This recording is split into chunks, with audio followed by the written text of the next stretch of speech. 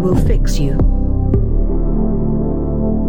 Hello and welcome to another fine episode of We Will Fix You, the podcast that knows exactly how much wood a woodchuck would chuck if a woodchuck could chuck. We don't fucking care. We know how much wood. Jesus Christ, what's wrong with you people? Anyway, joining me this evening, with or without wood, Mr. Dave Convery, who I'm informed is like a leprechaun but for fatty foods and crying. Yeah, it's fine. Just don't think about it. I decline to look at the end of your rainbow, sir. Mr. H.J. Doom, the head keeper at that zoo they just filled with orphans. They're feisty. I heard that. And I as ever, am Roger Hart, who originally discovered meringue and will absolutely not explain what he was doing at the time. If you would like us, the fixers, to fix you, the fixies, please do write to us at wewillfixyoushow@gmail.com or online at hauntedphonograph.com. Or not, I'm not your mum. I'm also not the mum of this evening's fixie, who has a semi-parental problem. Their subject today, I have accidentally befriended an incel. Their question, dear fixers, I have accidentally befriended an incel. Or, more accurately, a proto-incel. For context, I am a man. A year or so ago, a lad turned up in a community I'm part of. I read him as an angsty goth teenager with possible mental health situations going on and felt that he probably needed gentle non-rejection, so was friendly and kind towards him. The other people in the community were less generous and often took offence at his emotional immaturity, embarrassing edgelordiness, and constant tantrums if not provided with the immediate validation for his posts that he desired. These are irritating traits for sure, but he did indeed have learning disabilities and a few significant mental illnesses, major depression, anxiety, etc., that explained, if not excused, his behaviour. Either way, he was not furnished with the patience and kindness that I felt he needed, and the rest of the community, made of non-disabled adults, I hasten to add, essentially bullied him off the server. I was horrified at their behaviour, bollocked them, and went to seek out this lad to concertedly befriend him and at least try to give him the social support he clearly needed. I very quickly realised that while I have endless sympathy and compassion for his mental health issues, I have rather less tolerance for his unshakable sense of entitlement, complete inability to engage in critical thought, and his misogyny. The misogyny came up very suddenly. He spouted a cavalcade of misogynistic gamer girl hot takes, culminating in the incredible conclusion that women who wear clothes on the internet are predatory. I decided not to pick apart his argument, but instead to offer my surprise that he felt that way about women because I had thought he was, better than to ride women as being sluts or to opine control of what people did with their bodies. His response was to have a gigantic tantrum at me to point out that women, as a rule, hated and abused him. One time a 17-year-old he was hitting on Twitter called him a simp, and therefore he was allowed to say whatever he liked about them. This gave me significant bad vibes. I found myself with a choice. To abandon this guy because you can't fix people. You can only give them an alternative viewpoint, and if they change or not is on them. Or to doggedly keep being there for him and to prove him wrong about everyone abandoning him and give an alternative point of view on the misogynistic and increasingly racist think farts he keeps coming out with. On a personal note, I do genuinely think that as a vulnerable, socially rejected young man, he is at high risk of being radicalized by predatory, unsavory political undercurrents.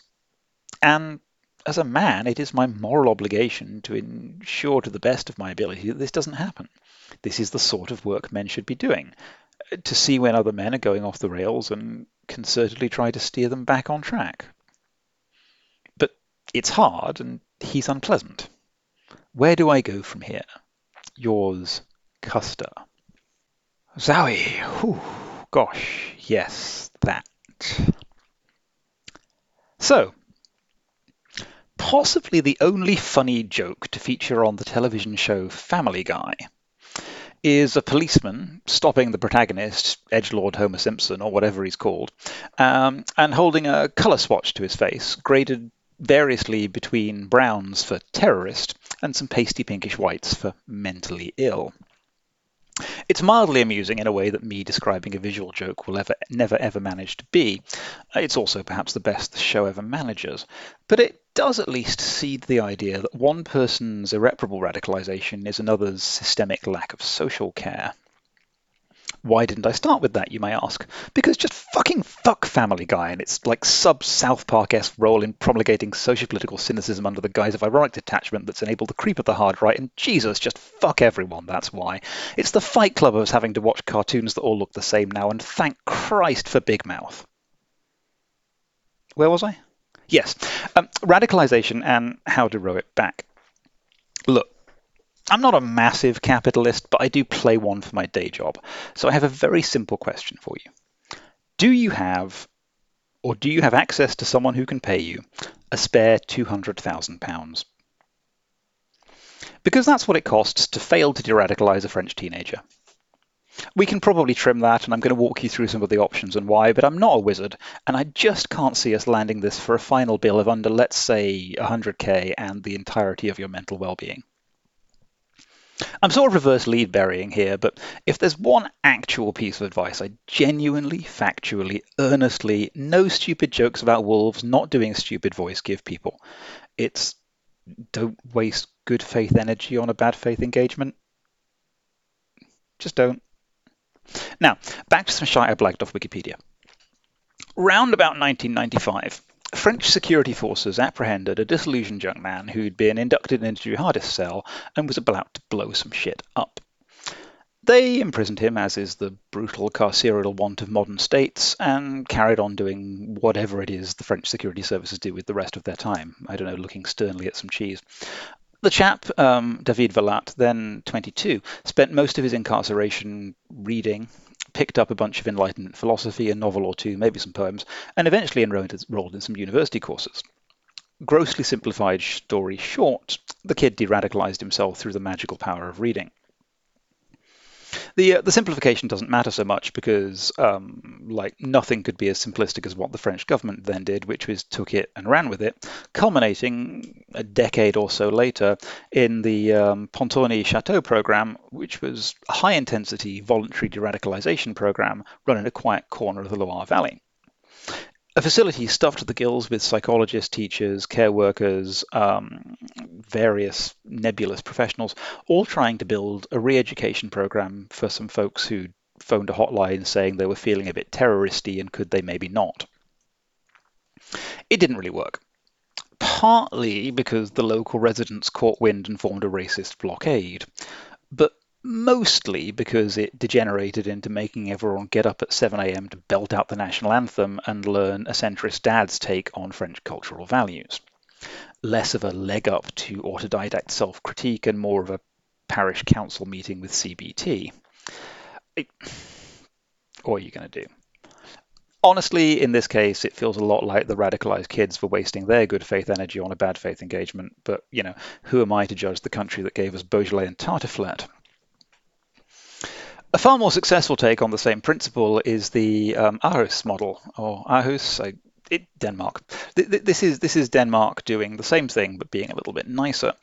It's well established. It's a framework. It runs out of the municipality of Aarhus. Partnerships with police, whatever. Maybe they shouldn't do that. It focuses on targeting the at-risk or recently radicalized or recently released from incarceration for radicalization related blowing shit up with intensive social care, community support, and, actual welfare. It's not perfect, but the results are encouraging. It's taken as a model for a lot of places. It takes a lot of psychologists and social workers, family support, and fundamentally recognizes that even though radicalized is a kind of problematic concept for all sorts of reasons, depending on where you think the consensus normal sits, it's basically a reaction to structural problems. Contrast this to the UK's Prevent programme, which basically mandates that teachers and nurses yell "don't do a jihad" at anyone who looks a bit foreign, and you'll see a thin but serviceable analogy for your conduct, Denmark, versus that of your online associates, Theresa May. Now, it's hard to get precise numbers on the cost of any given de-radicalisation effort, but as the French programme ran as a small pilot, it's sort of easy to pick up some indicative numbers. The Pontonny initiative cost around 2.5 million euros to work with a cohort of 9 de-radicalisees. Even if we generously assume some non-linear cost scaling, like, heating bills and shit, they didn't get the turnout they expected. It's still going to come in around, let's say, 200 grand per person, and the program ran for less than a year. It also didn't work, there's that. Now, again, capitalism is bollocks, and I don't presume to know your personal day rate, but this all suggests you're basically pulling a grand a day gig as an evening sympathy project and not seeing the cheddar. I don't say this to ask, is the kid worth it? More to try and throw some relief over what might plausibly be achievable given your time and resources. On the other hand, you'd be justified for pointing out that all I've done is restate your problem back at you, but with added jibes about French centrist dads. The core question remains, though, as you say, if not you, then who? Men, if masculinity work, should be doing this. They should be lifting each other up and repairing. But, can you get the kid to go to Denmark? With merely the spare time and mental reserves of one human, no doubt an exceptional human, as all our listeners are, but still, you might as well, as a friend of mine says, try to plat piss. This is a systemic structural failure that you shouldn't see as your personal responsibility. And while that doesn't mean you should just walk away, it does mean you get to manage your energy. You get to set boundaries. Find other people to help if you can, but mostly don't beat yourself up for not being able to solve this. You're doing 200 grand's worth of work for free, let's say, for absolutely fucking nothing, spending good faith energy on a bad faith engagement. I'm okay with you stopping.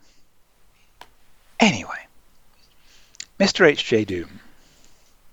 Well, first of all, I think many of us can empathise with your situation. Who among us hasn't seen an elderly relative go a bit UKIP, or had a tangential acquaintance suddenly begin talking about, different colours of pill? It can be very hard to deal with, which is of course why many of us duck our responsibilities and simply excise such people from our lives. I want to go on record as stating that this is absolutely fine, and your first priority always needs to be your own mental health, much as Roger said. However, assuming that you've got the spare spoons to attempt to wrangle this misogynist dipshit into a normal dipshit like the rest of us, then I've got some slightly distressing news. It's much harder to de-radicalise someone than it is to radicalise someone. The problem is that whatever emotional support you are able, in your infinite benevolence, to provide comes with strings attached, those strings being that he needs to do the necessary work on himself to be the very best dipshit he can be. Radical groups appeal to damaged people like him precisely because they won't require him to do any work on himself. They will tell him that all his problems are caused by someone else and that the solution is the wholesale restructuring of society so that it panders entirely to him and people like him.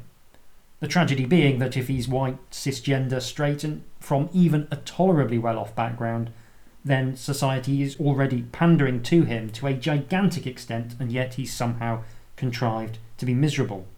That isn't to say there's anything morally culpable about struggling in a society set up for your benefit. I'm almost smack in the middle of the white middle-class Venn diagram, and I'm terrible at being alive. But I must stress that's in ways that in no way impede my ability to provide top-quality advice to strangers on the internet. If you're someone who's really struggling, then you just don't have the available energy to do the work necessary to make you a better dipshit. That is why radicalisation preys so effectively on the psychologically vulnerable. Just as being disabled only becomes apparent when someone with a disability needs to engage with a society set up for able-bodied people, so being an awful person is only a problem when you're expected to behave like someone with an actual trace of empathy.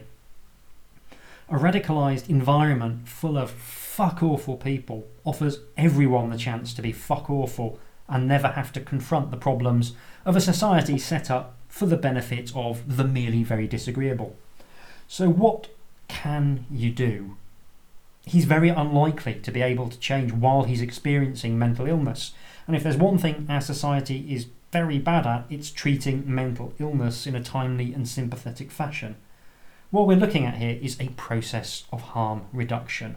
The absolute worst case scenario is that he joins the local branch of the Conservative Party, because with his combination of entitlement, resentment and poorly treated mental illness, there's every possibility he'll end up a cabinet minister inside a decade, and I wouldn't wish that fate on Michael Gove.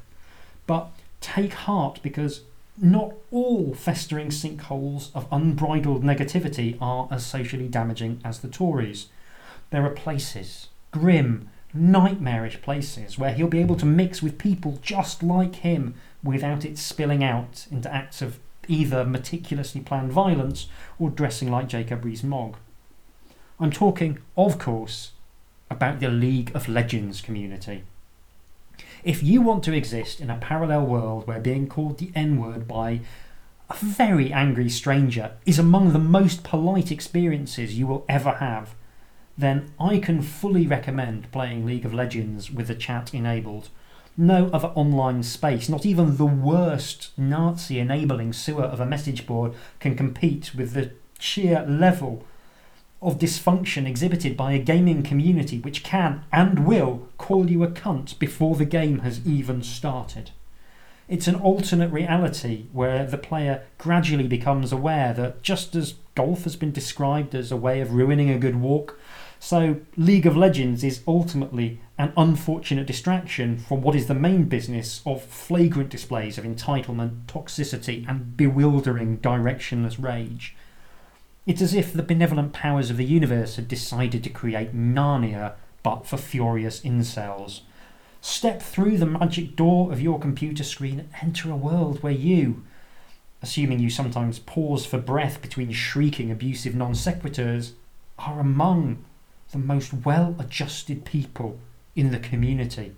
It sounds like your lad will fit right in, and the best thing is that every second he spends spouting misogynistic slurs to those teammates he believes, rightly or wrongly, to be female, is 1 second fewer he has to construct a nail bomb, lurk in the bushes outside a female celebrity's house, or stand for election in a by-election, prompted by a senior Conservative backbencher being caught fucking a flamingo at Woburn Safari Park.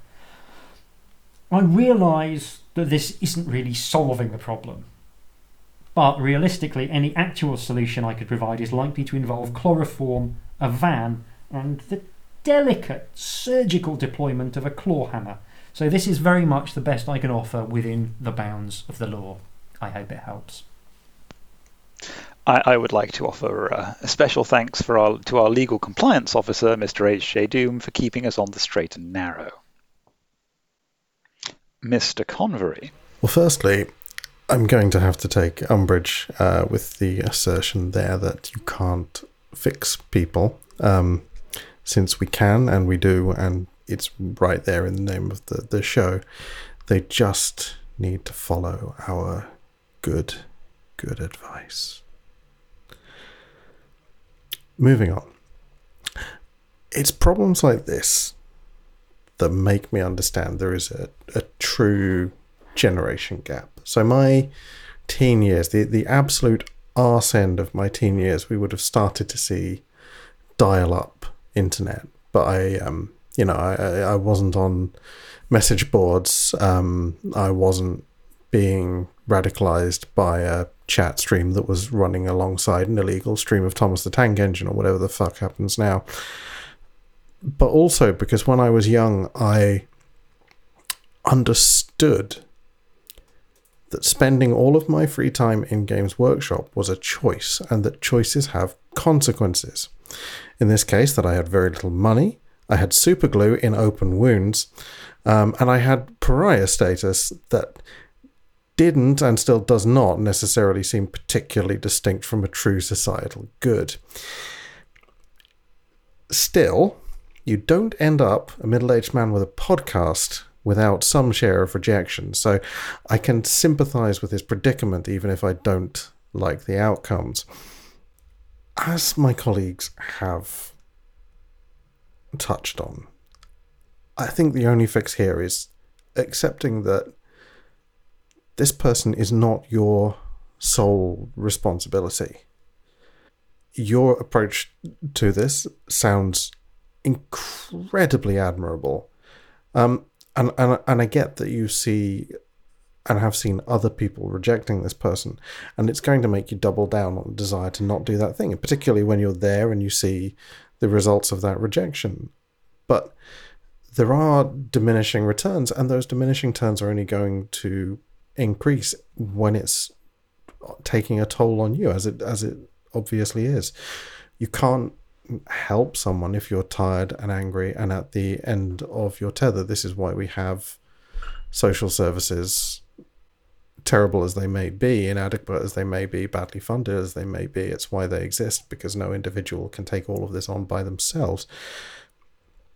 And you are 100% right to say that this is the work that men should be doing, 100% right to say that there is a moral duty for men to do more of this in society. But there have to be bounds to that. It can't be something that you keep doing and keep doing and keep doing. And this is not to say that you need to extract yourself from the situation, to walk away cleanly or anything like that, but you can reduce your time. And failing that, we have already covered how to fake your own death in several episodes. Indeed, we have. Were I also to send you scurrying through our back catalogue, other things we've covered include the rough instructions for kidnapping someone and imprisoning them in a crude facsimile of the Chinese afterlife until they learn their lesson. Just floating that out there. Can't remember the actual episode number because I drink, but it will be in the show notes. No, it probably won't. Well, I do the show notes. I'm incredibly diligent, and this is going to be the last thing I hear on the recording. So what's actually going to happen is it's not going to be in the show notes until the last fucking minute, and then I'm going to sit there and go, "Oh, you prick," and then I'll put it in the show notes. Well, there you are, tender listeners. A little glimpse behind the curtain into the magic of how we do what we do. And what we do is fixing you. I forgot our website address earlier. He did. I fixed that with half a brick in a sock. Socially distanced, of course. Wonderful what you can do with drones these days. And if you would like to hear us drone on a little, why not write to We Will Fix You Show at something on the internet. Oh, it happens to the best of us, doesn't it? Oh, I'm a wretched cunt. At gmail.com. We will indeed fix you show at gmail.com or hauntedphonograph.com for the web form. Fucking hell, go get a drink, I'm going to.